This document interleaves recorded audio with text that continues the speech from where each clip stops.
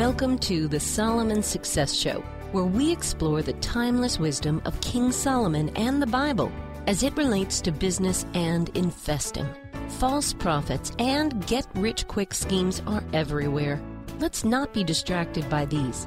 Instead, let's go to the source, the eternal principles that create a life of peace, power, and prosperity.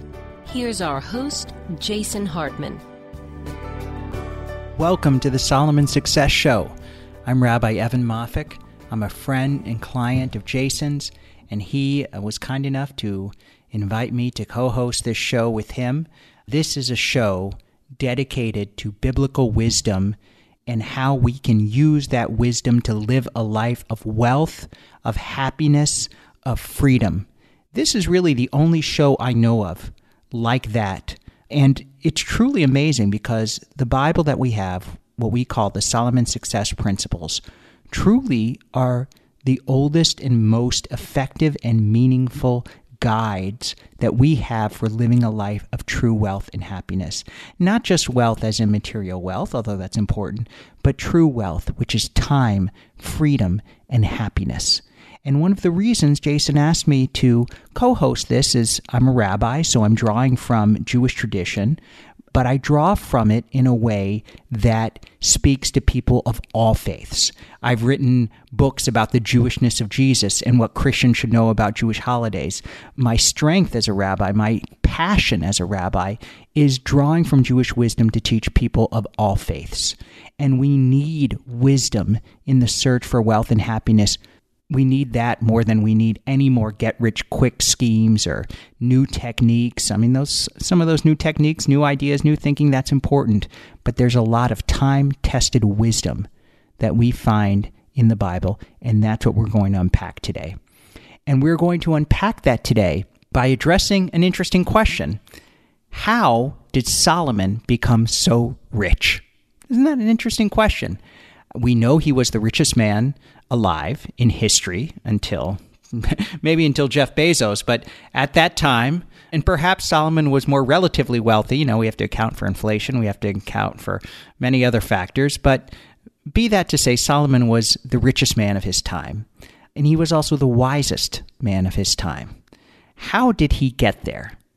We could say simply, God blessed him with wealth. That would be one kind of theological answer, a simple answer, an easy answer, and perhaps that might be the right answer.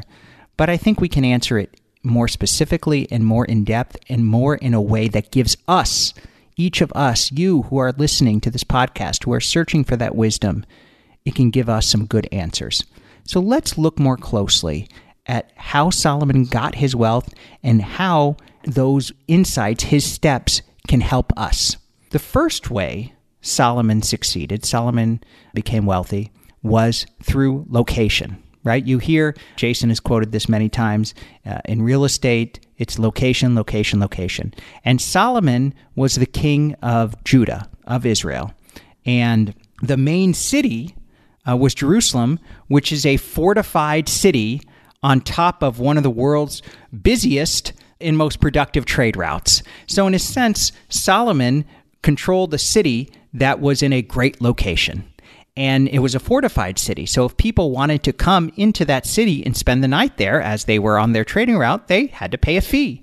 So Solomon was in the right place at the right time, kind of like building. I just read an interesting book about Henry Flagler, who essentially helped create the city of Miami, of Palm Beach, even of St. Augustine, the modern resort area in St. Augustine. And Flagler knew exactly where to put his hotel. And then he helped make it a great destination.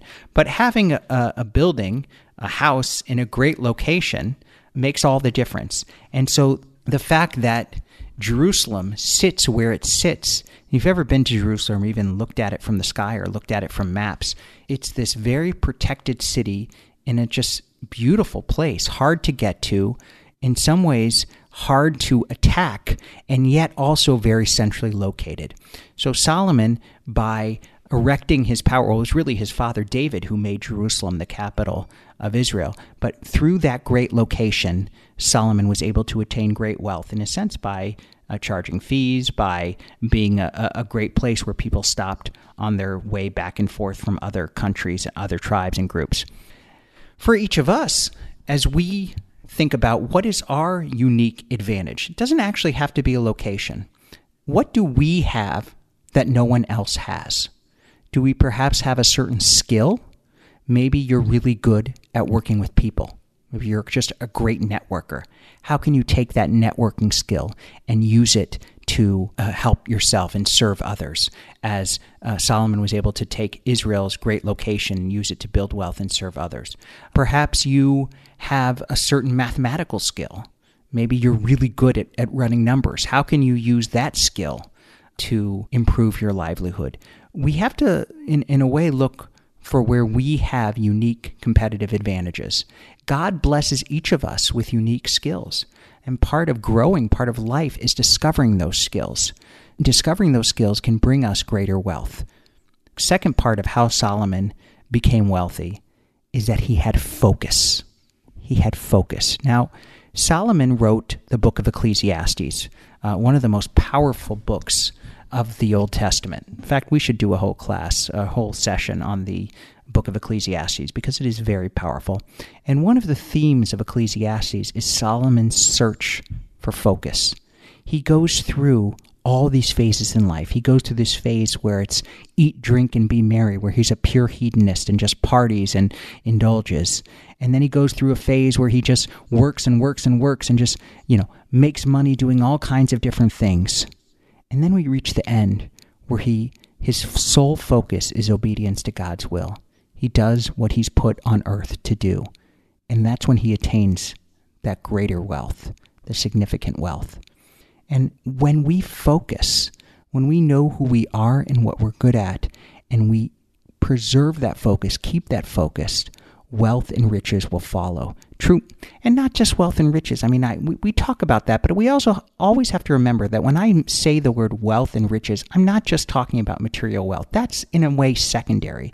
The real wealth is happiness, is meaning, is the relationships, is the sense of a life well lived. That's true wealth. And that can only come with focus. There's a great saying in sort of internet life, business life, the riches are in the niches. And a niche is when you focus on some unique service, something only you can provide, that you're a problem that only your product fixes. So where is your focus? In a way, growing up, maturing is about finding that focus. One of my foci, I guess is the plural of focus, one of my foci is teaching about Judaism to people of all faiths. Of course, I teach about Judaism in a synagogue. I serve a large synagogue. I work hard. I teach lots of classes in the Jewish community. But one of my greatest foci, where I focus a lot of my attention, is on providing wisdom, Jewish insights for people who aren't Jewish, who aren't familiar with it, because I can deliver it in an open and universal way. And that's something that I love to do, and that's something that's driven my books, and one of the reasons people buy those books. And so if we can find where we can focus, and the enemy of focus is distraction, and we know distractions are everywhere today. It is so easy to be distracted. We're distracted by email. We're distracted by notifications. We're distracted by Facebook. There's so many distractions. So focus is an extremely powerful competitive advantage. If we can find our focus, we can succeed. We can find that wealth we're looking for. And God intends us to find that focus. Each of the different leaders in the Bible, they all have different focuses. They all have different foci, and their focus and their discernment of God's will, where they should put their attention, is what leads them to holiness. A third important thing Solomon does that helps him gain wealth is that he relies on other people.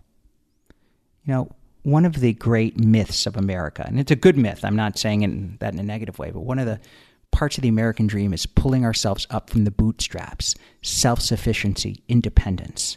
But truly, we can never realize our full potential all alone. We need other people.